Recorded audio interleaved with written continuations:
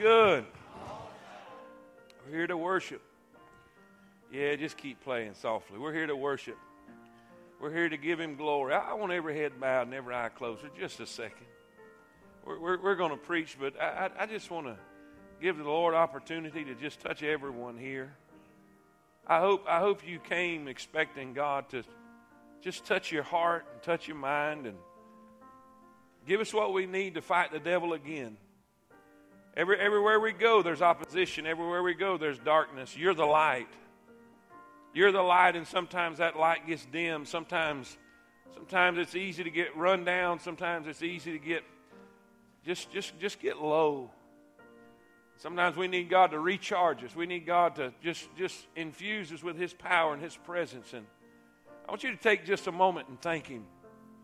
I mean, just thank Him. Just praise Him for just a moment. We're not here to ask for anything. We come to worship. Now, we're going to get, but we need to come to give. And I want you to take Him just a moment and ask Him and just praise Him and thank Him for something He's done for you, even if it's just for salvation, even if it's just for writing your name in the Lamb's Book of Life, even if it's just for creating you a home in heaven.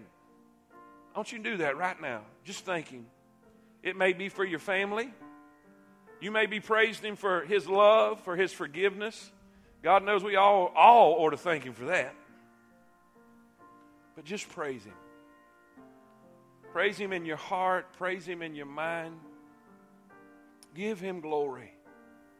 Give Him glory. Father, I thank You for all that You do. I thank You for Your blessings. I thank You for Your love and Your touch and Your presence in this place. God, we come to meet in Your presence. We come, Lord, so You can, I know that You were not here waiting on us. You came with us. You dwell in every believer. But God, we do enjoy when You manifest Your presence and we feel it and we know that You're here. And Father, I pray throughout this message, I pray throughout this worship service as we come to give You glory and give You honor and give You praise. We thank You for Your love. We thank You for Your provision. We thank You for Your direction. We thank You for Your vision that You have given us here at Temple. We thank You for Your mercy. We thank You for being long-suffering. Lord, we thank You for putting up with us when nobody else probably would. And we thank You for not throwing us out when we probably deserved it.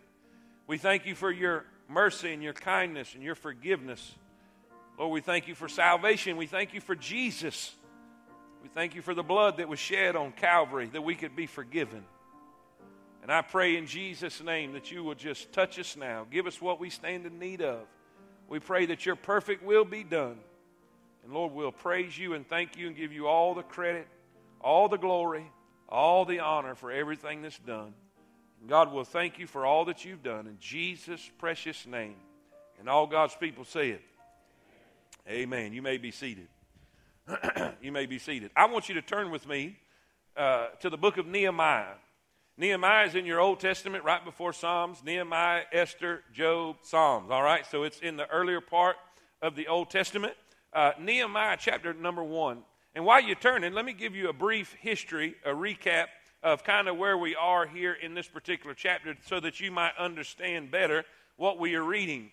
The nation of Israel has gone into captivity. Because of their sin, because of their disobedience, because they refused to walk with God and obey His commands and do what God had called them and told them to do, because of that, they went into captivity.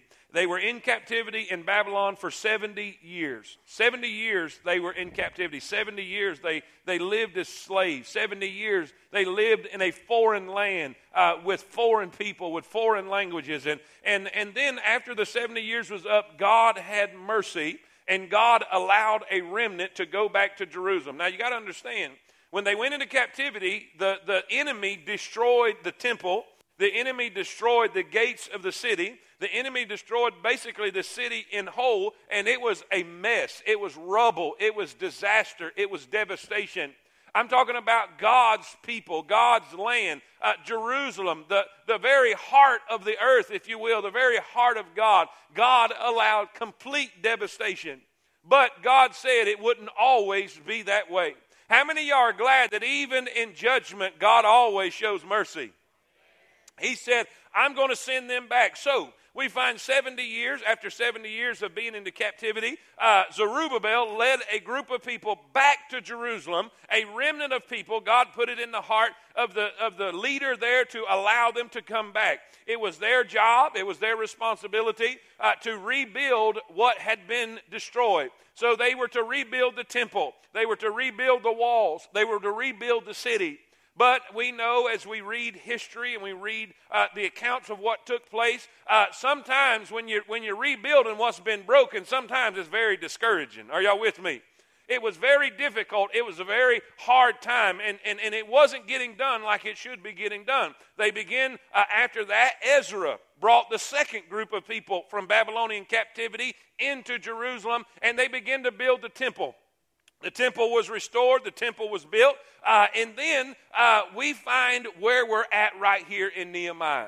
After a certain amount of time had passed by, when things should have been done, when the walls should have been built, when the city should have been restored, Nehemiah is a prophet. He is in Shushan the palace. He is in a comfortable place. He is in a place where things are going pretty well in his life. And things are going great. He is an Israelite who has been in captivity most all of his life. And this is what happens in Nehemiah chapter number 1 in verse number 1. The words of Nehemiah the son of Hakaliah, and it came to pass in the month Chisleu in the 20th year, as I was in Shushan the palace, that Hananiah, one of my brethren, came, he and certain men of Judah, and I asked them concerning the Jews that had escaped, which were left of the captivity concerning Jerusalem. In other words, he was checking on what was happening. How are things going? How is the rebuilding? How is the process there? Because you got to understand, they didn't have technology back then. They didn't have email. They didn't have phones. They didn't have that. So you got, when a messenger came or a group of people come, then you got to know about what was going on.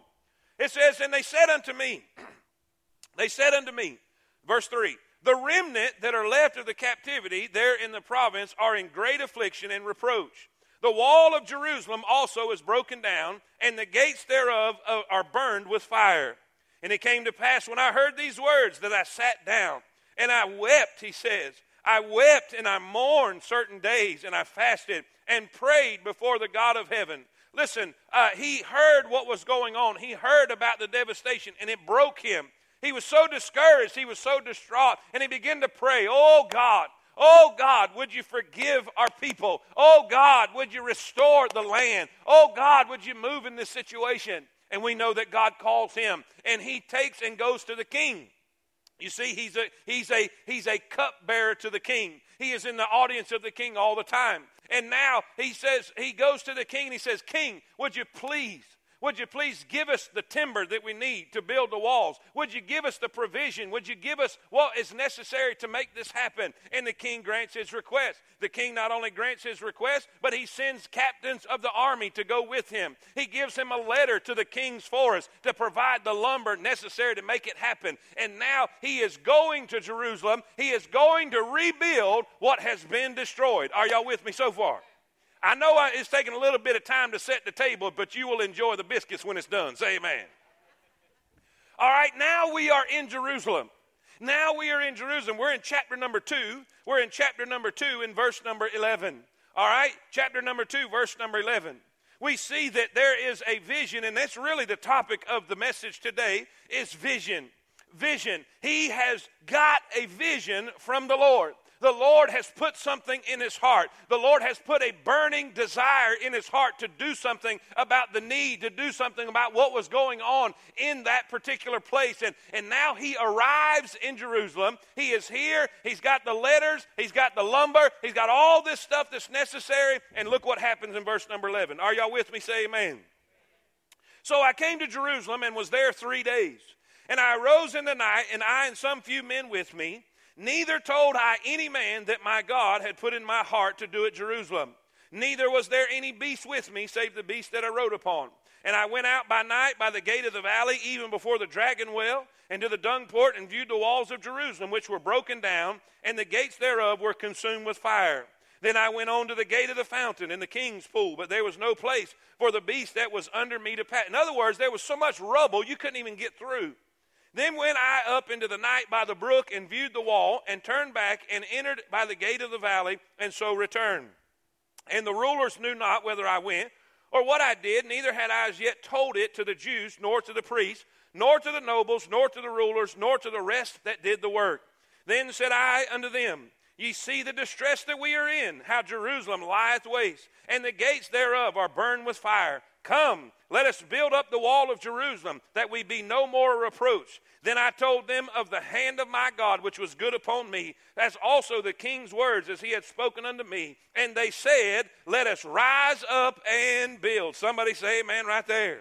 So they strengthened their hands for this good work. But when Sanballat the Horonite, and Tobiah the servant, the Ammonite, and Geshem the Arabian heard it, they laughed us to scorn, and despised us, and said, What is this thing that ye do? Will ye rebel against the king?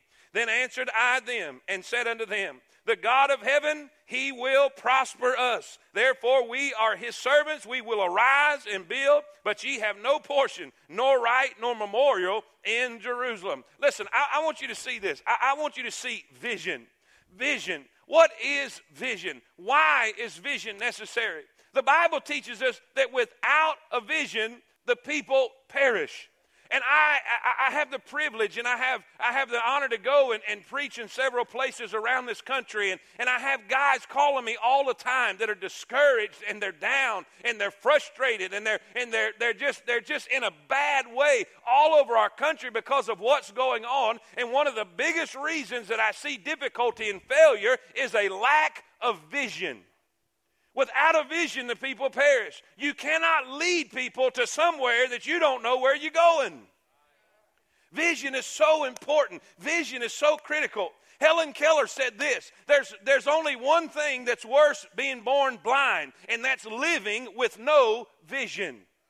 You can have all the eyesight in the world, but have no vision for your life. And she says that's horrible. She came into this world deaf, dumb, and blind. But how she came into this world did not dictate how she left this world. I'm glad that God can give vision to do what's great. God can give vision to do what's right. God can give vision to do what's necessary to make a difference in somebody's life.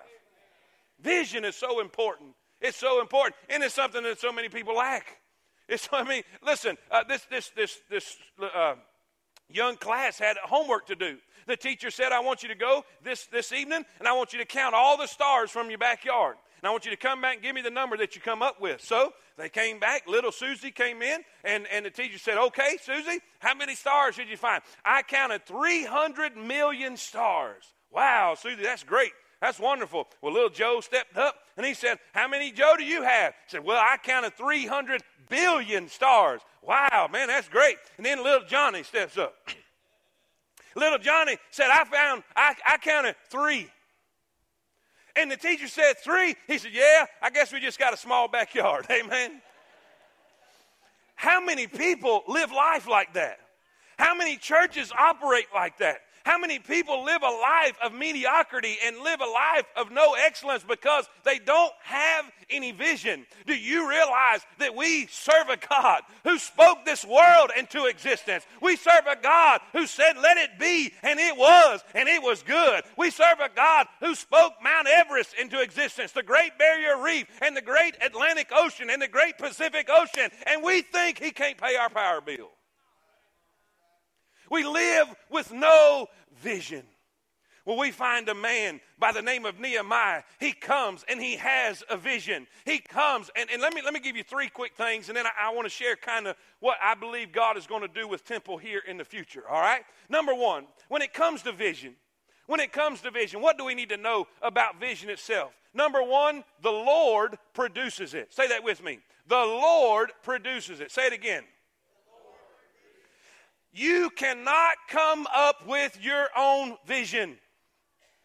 You can't do it. Look what it says. The Bible says in verse number 12.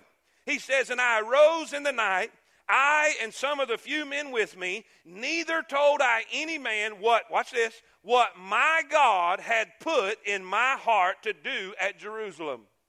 You cannot come up with your own, you can't. And I see a lot of people doing that. Preacher, I believe God's called me to do. I believe God wants me to go and they build this big, huge thing up, and then they go, and it's an utter failure, and then they come back, and then they blame God. That's not the case. I'll tell you, I learned, I hang out with a country fella, and this country fella, he says it like this. He said his pawpaw always told me, some of these people that say they're called, they just heard a bull beller. Are y'all with me? I believe there's a lot of folks that just heard a bull beller. Amen. You say, why? How many of y'all have ever heard this? It's a God thing. How many of y'all have ever heard that? It's a God. I've heard it all my life. When they see something, they see God doing something, they say, hey, this is a God thing. Do you know what? When it's a God thing, God will always give provision. Listen, when it's a God thing, it will never lack God's provision. When Nehemiah left, he had the provision of the Lord. He had letters to the king's forest. God will provide. My father's told me this my whole life. Wherever the will of God guides, the grace of God provides. You will never be out. Now, there'll be times when you'll pray and you'll think, what in the world's happening? Because God wants you to exercise your faith. But I promise you this, if you're in the will of God, God will provide. Wherever the will of God is. Listen, if it's a God thing, you'll never lack God's provision. And not only that, you'll never lack God's protection. The Bible says in the next verse that the king sent the armies and the captains with him. What does that mean? Do you realize the safest place you could ever be is right in the perfect will of God? The safest, listen, if God's will for your life is downtown Syria, If God wants you to be in Syria, do you realize you're safer in Syria than you are in Coleman? Why? Because God's hand is there. It's a God thing. Do you realize I had a preacher, a mentor of mine, this week kind of rattled my chain a little bit, and he's trying to encourage me to get me involved in a certain ministry and all, and you know, I'm hesitating a little bit and you know, just throwing the brakes on, and he said, look, he said, God did not do what he has done at Temple for you, which I already knew that, but this is what he said. He said, Malcolm, he said, I think you can preach pretty good. He said, but you're right, there's a whole lot of people that can preach pretty good and probably better, and I knew that. I said, you're right. And he said, but God's not doing what he's doing there with them. And then he said this. He said, Malcolm, I believe you love God with all your heart. I really do. He says, because this preacher, he's like my spiritual father. And he said, but you know, there's a lot of people that love God just as much as you and maybe more, and God's not doing what he's doing there with them. Preacher, what are you saying? I'm saying this. It is no accident, it is no coincidence that God is doing what he's doing at Temple Baptist Church. That is no accident. God has a plan. God is up to something big. God did not put this place here just so we could be comfortable. God did not put this place here just so we could have a cool place to go to church. God did not put this place here just so we could have a wow factor. God put this place here for such a time as this. The world out there is getting darker and darker and darker and darker. But listen, God put us here to shine the light. God put us here to hold forth the word of life in a dark and perverse and crooked nation. The darker the night, the brighter the light. What I'm saying is this is a God thing. A lady the other day was inviting somebody to church, and they said, where do you go? Said Temple. And this is what her friend said. Oh, that's that church where that preacher don't talk right. Evidently, she's a little highfalutin, amen. Bless God. Talk right. I'll tell you something. No. I hope she ain't here. Amen. Anyway.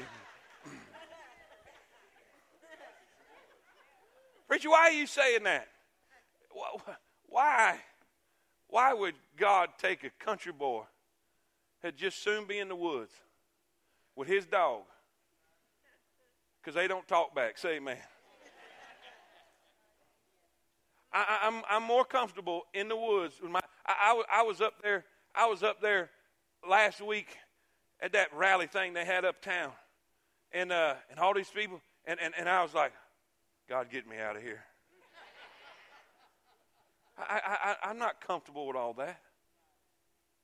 Man, just let me get my dog, let me get my boots on, my light, and y'all can have all that political stuff.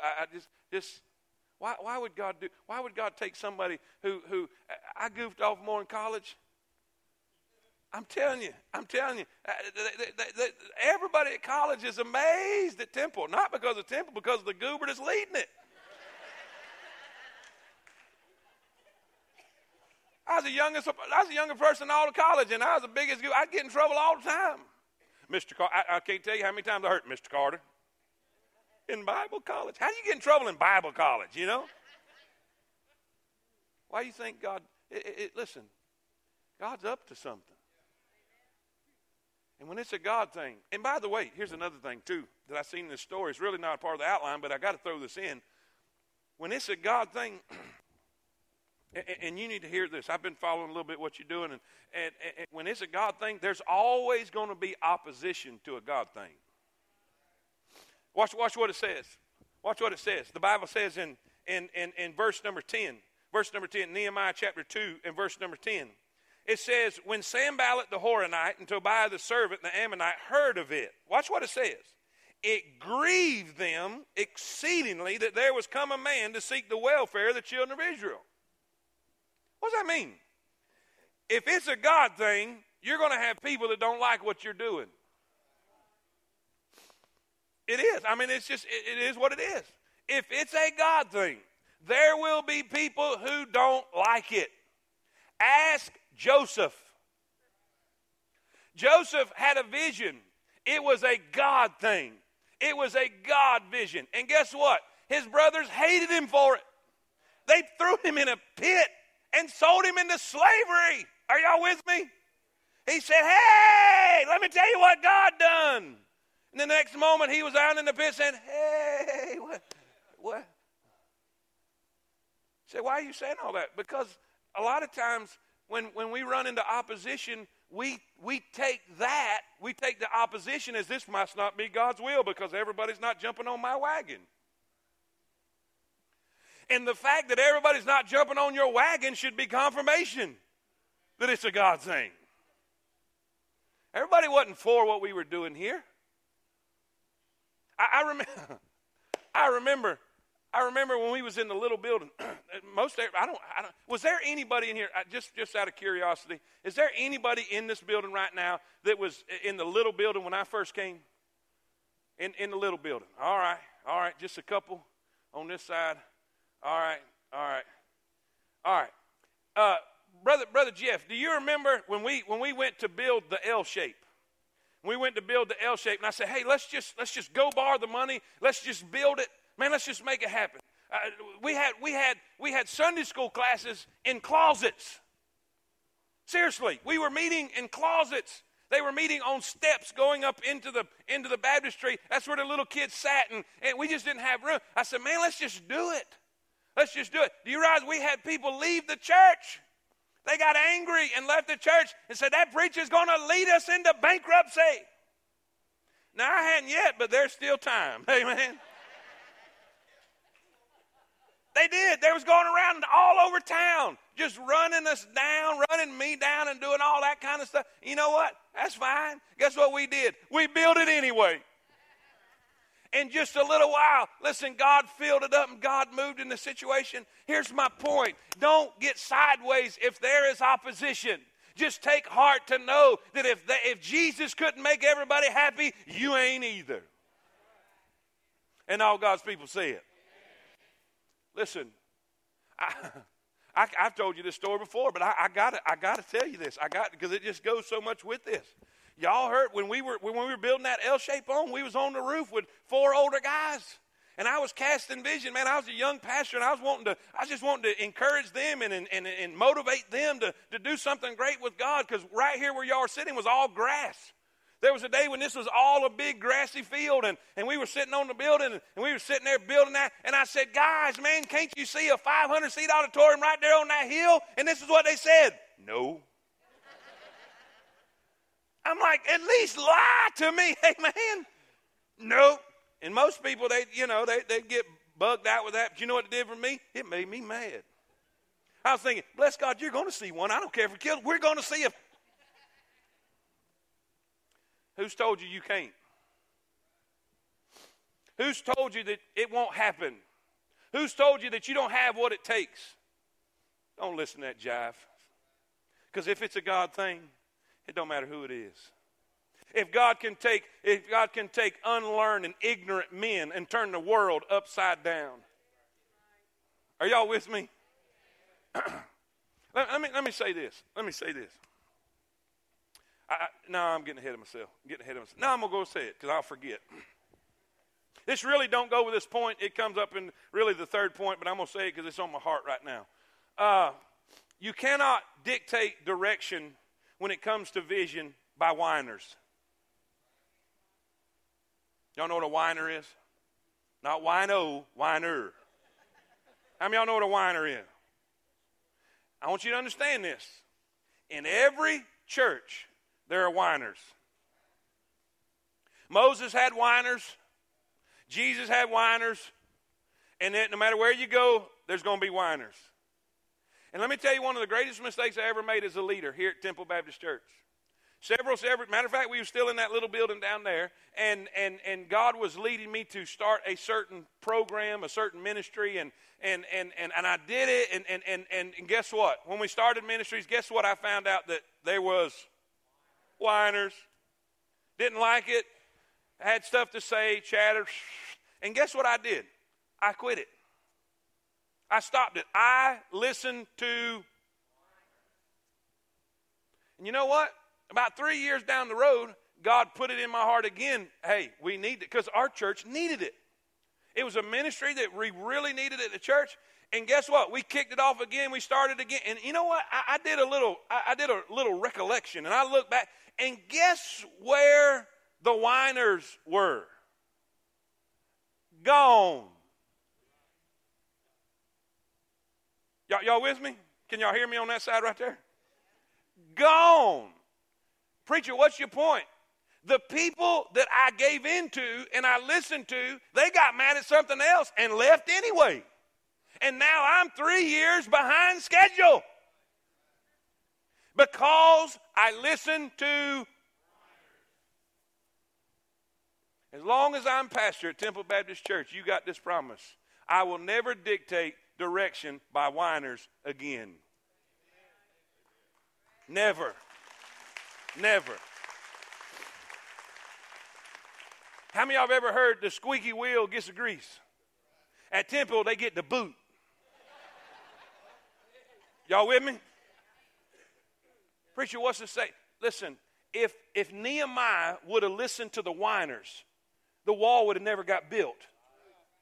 If he would have listened to the people that told him he couldn't do it, if he would have listened to the people who said it couldn't be done, if he would have listened to the people who said he did not have what it takes, and they even began to mock the wall that he was building. They said if a fox jumps on that wall's going to fall down. Hey, here's what you need to do. You need to do what he did. They said, just keep chirping, boys. Just keep chirping because I'm going to keep building. I'm doing a great work. I don't have time to put up with your mess, and you don't even belong here, so get to stepping, you hater. I translated that a little bit.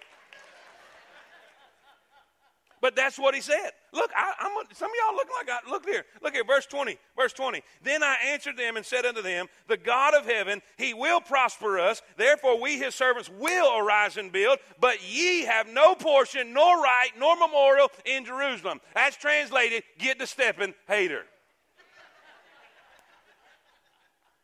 And all God's people say it. Amen. It's a God thing. It's a God thing. If it's a God thing, there will be opposition. That's fine. That's fine. Listen, sometimes friction creates heat. And heat's a good thing. Sometimes heat makes things harder.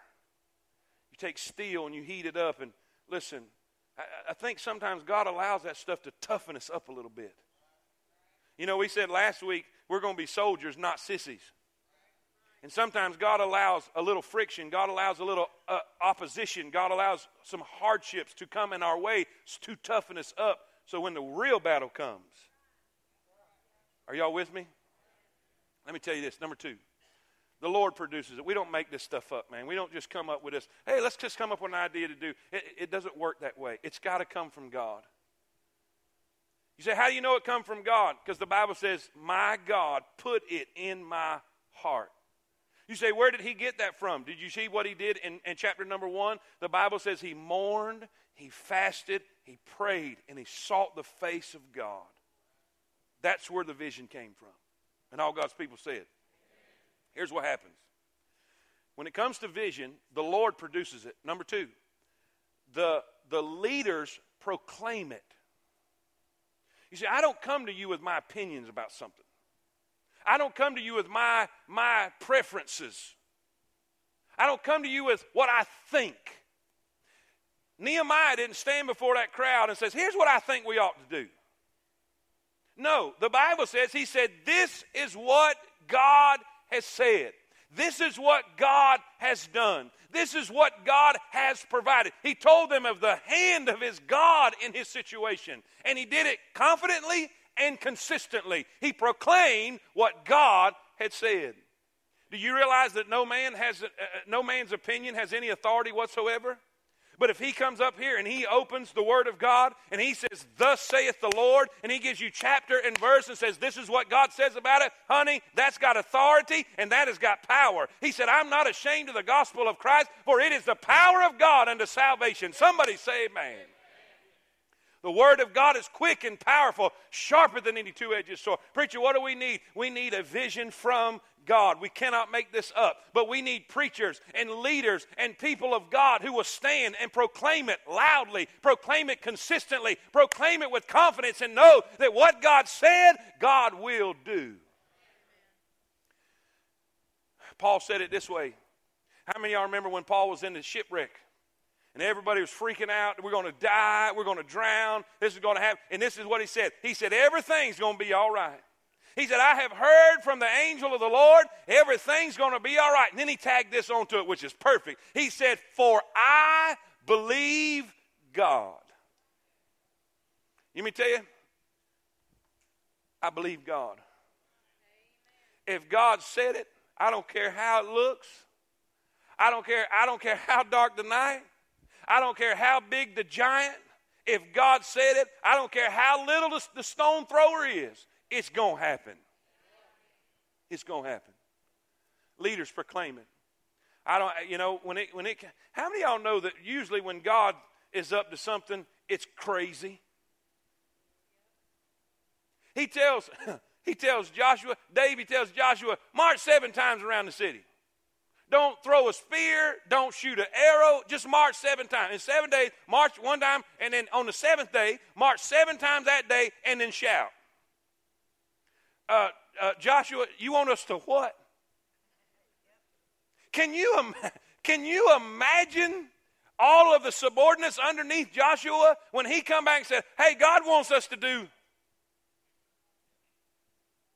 It's the same look some of y'all are looking right now. There'll be times when the leader says, I think God wants us to, and it's going to sound crazy as a run-over dog. But guess what? If it's a God thing, it's going to be a way that God gets the glory. Nobody could take glory. Nobody could take credit over that win in Jericho. What happened when David was sent in the valley with Goliath? Nobody could take credit for that but God. And you know what? We can never, please get this. I know I'm running a little rabbit right here, but I got to chase it in the hole right here because this is so important. We can never get so arrogant to think that Temple is great because of us. Temple is not great because of the preaching. Temple is not great because of the teaching. Temple is not great because of the music, even though I love it and I think it's awesome. I think it's great. Temple is not great because of the band. Temple is not great because of the ministries. Temple is not great because of all the volunteers. Temple is great because of the hand of God that's on this place. And we have to know that. We have to know that. We proclaim it. Then thirdly, and then I'll share a little bit about the vision. When it comes to vision, the Lord produces it. The leaders proclaim it. And then number 3, the laity. The laity, that's you, by the way. This is just a religious term for the laymen, those in the pews, the followers. the laity pursues it. You know, a leader, John Maxwell said it this way. If a leader goes and nobody's following, he's just taking a stroll. If a leader thinks he's a leader and there's nobody following, he's just taking a stroll. A leader is not a leader without the followers following the leader. Here's the difference between a leader and a follower. A leader finds the vision and then the followers. A follower will find the leader and then the vision. You don't have to worry about coming up with a vision. You don't have to worry about that. That is not your problem. Your problem is finding the leader with the vision. Guess what? I don't have to look for followers. There are so many people that are killing themselves and banging their heads against the wall trying to get somebody to follow them. And that's backwards. You're not here to find followers. You're here to find vision. If you find the vision and follow the vision, people will follow the one following the vision. I'm preaching better than y'all shouting. Say amen. Amen?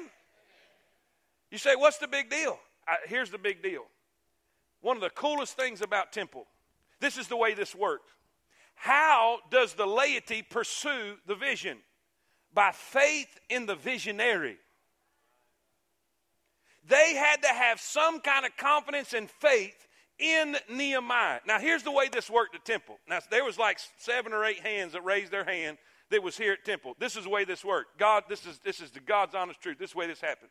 When it come time, and if all the people that raised their hands would be honest, Temple was kind of discouraged. They was kind of down at the time. It was, you know, anytime you're without a pastor for an extended period of time or whatever, you get down, and it gets in a bad way. And so here we are. We had the concrete pad out there, and we needed to build that L shape on. And I said, guys, here's what we need to do. Let's just go. Let's get the money. Let's build that thing. Let's make it happen. Let's just put it up. And this was the response. This is how it went from everybody. Oh, okay. All right. Because see, they were taught well enough to know to follow the leader. But they had been in a little discouraging time. Are y'all with me? So they followed, but it was with one eye open. Are y'all with me? And guess what? We built it. In just a matter of months, we had it done. And we were having Sunday school. And we were having fellowship. Are y'all with me? It was so cool. And then we filled up that 97-seat auditorium. 97 chairs. Filled it up. I mean, wham, here we go. And this is what happened. I come to them, and I said, and it was going to cost some money. I mean, it's going to cost money. And back then, I mean, we don't have money now, but we really didn't have money then. Are y'all with me? And I said, hey, guys, we need to tear this wall out and move it back because we're full in here. We can't grow anymore. Hey, we need more room. Hey, let's build. And they was like, okay. And it wasn't, oh, man. It was, okay. Little better. Guess what? We built it, and we filled that part up. And I said, all right, guys, hey, we've done filled this up. We need a bigger auditorium. We need to go to the auditorium. We need to build this 500-seat auditorium. And you know what they did then? Woo! Yeah, let's do it. They did the same thing that this crowd did in chapter number 2. When he got through giving his speech, when he got through telling what God had done and what God's plans were, you know what they did? They said, let us rise up and build. Man, let's make it happen. Somebody say amen. And you know what? That's what that crowd did. And you know why? Because we done killed the bear and we done killed the lion. And this was just Goliath fixing to take his head off. Say amen right there. And we built this side. We built this side over here. And I remember coming in this building and everybody was so excited. Everybody was so jacked up. There wasn't even a chair in this place. It looked like the Houston Astrodome. And everybody come in there, woo! And I come in here and I said, oh, God. What have we done? We'll never fill this up, amen? That scared me to death. But I knew it was a God thing. I thought, you remember, we'll never fill this up. Guess what? That building couldn't hold us all.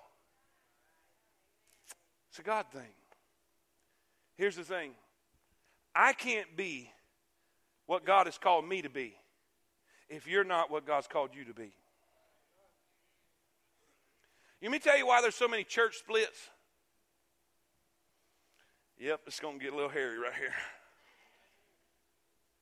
Because there's too many chiefs and not enough Indians. You can look at it any way you want to, but anything with two heads is a freak.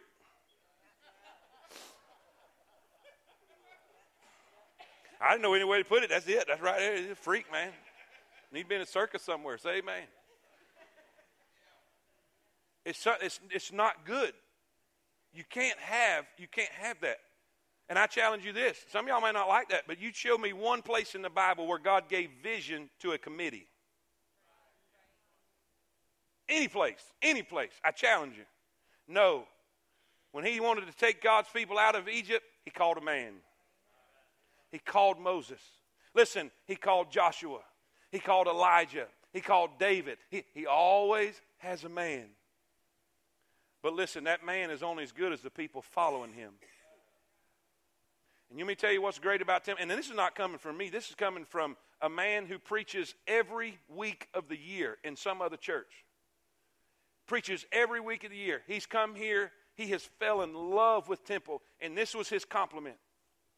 This was his statement. This is what he said about Temple. There's a lot of great stuff about Temple. I'm telling you, I can go down the list. I can tell you, there's a lot of bad stuff about Temple. I ain't going to lie. I mean, there's stuff we need work on and we don't do good.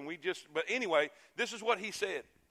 He said the greatest thing about Temple and the reason God's hand is on Temple is this, is because everybody wants a small part of something big. He came here and he saw all the volunteers. Those that were working the parking lot, those who were working the doors, those who were passing out bulletins, those who were serving, and everybody scurrying around, everybody doing their thing, everybody having a part of something big. He says when churches get in trouble is when a few people want everything. They want to be the boss. They want to be in charge. They want a big part of something little. Guess what? That mentality will not fly at Temple. Those type people will not stay at Temple. It's too hot in the kitchen. Say amen. You know what they'll do? They'll leave Temple and they'll go down to a little church about 20 or 30 people so they can be the big dog. Well, guess what? That's probably what they need. No, what they need to do is get right with Jesus. That's what they need to do. Amen. Listen, a vision has to have a leader who will proclaim it. A vision has to have people who will follow it and who will pursue it and go after it. Now, I said all that to say this. What's next for Temple?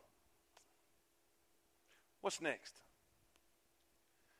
My whole time at Temple, the very first day I walked through the doors of Temple Baptist Church, back in October of 99. October of 99. I was coming to fill in.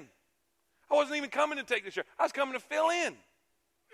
And I walked through the doors, and I started looking around, and the first thing I did was count the chairs. And the second thing I did was I was seeing where we could tear out a wall. Because I was thinking, what's next? What's next? What's in the future? Because, see, a visionary has to see beyond what everybody else can see. And I was taught in college, if you can't see it before you see it, you ain't never going to see it. And so my mind has always worked that way. When we tore out that wall and extended out, I could see that. And after we extended that wall out, we hadn't even put the furniture back in. And my mind was already thinking about up here. And when we built this 500-seat auditorium, my mind was already thinking about adding on all of this. It was constantly looking forward, constantly looking ahead. And then we got into this building, and nothing. And it kind of spooked me.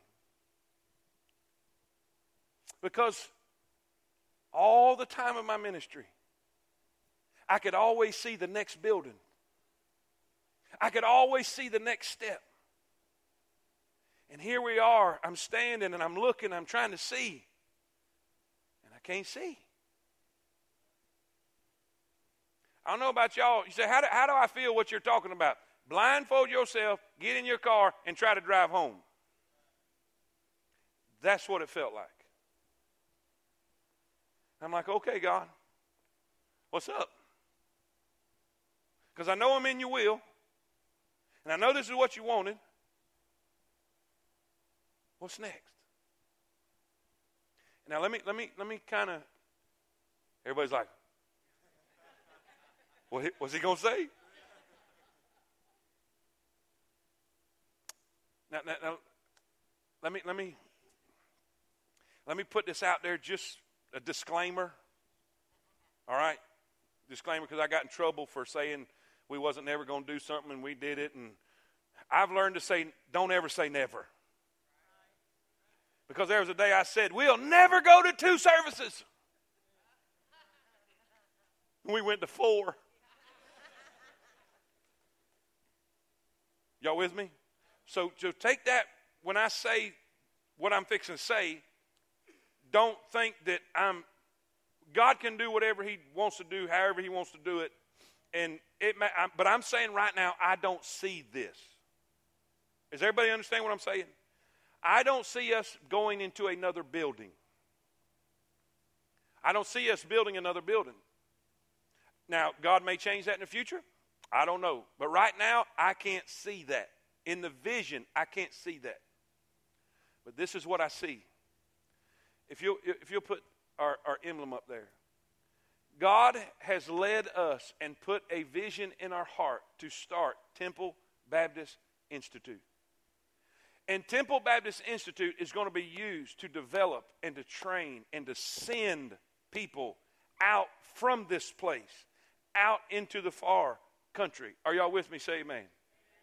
You see, this is what God is showing me. What determines the success of a church is not its seating capacity. It's not its seating capacity. Do you realize when we had 97 chairs and we had a handful of people, and in that 97 chairs, I was preaching out of the same book.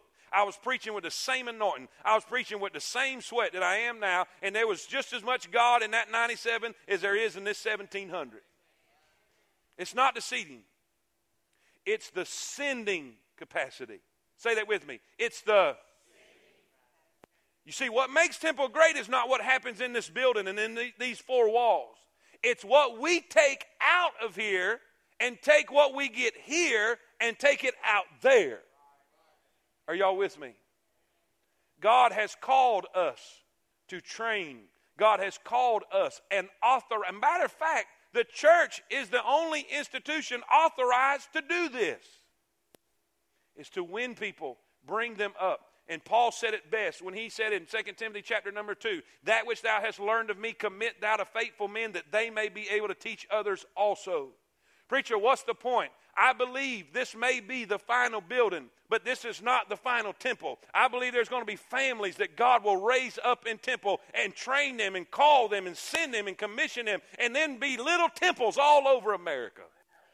Can we give God praise and glory? Listen, we had a ton of young people come back from Suriname fired up, jacked up about serving God in the mission field. We've got young people that God is touching, God is calling, God is put. And by the way, be careful. You cheering and you clapping for everybody else that God's going to call. It may be you. I was minding my own business in church and God messed with me. He said, Malcolm, I said, ask Joe. I don't want. I wonder who God's calling right now. I wonder who needs to leave this church service right now and sign up for TBI right now, because God's got a plan for your life that's bigger than you could ever imagine. Bigger than you can ever imagine. Back in 1989, when I finally said, Lord, whatever you want. Whatever you want. I was 17 years old. I never in a million years thought I'd be standing here today looking at all y'all. And by the way, the early service, it was jammed in here. It was packed out. And I can't even fathom that in my head. Preacher, why are you saying this? Don't sell yourself short, because God's got a great plan for you. You are probably going to be a part of what's next. It's not going to be a new building.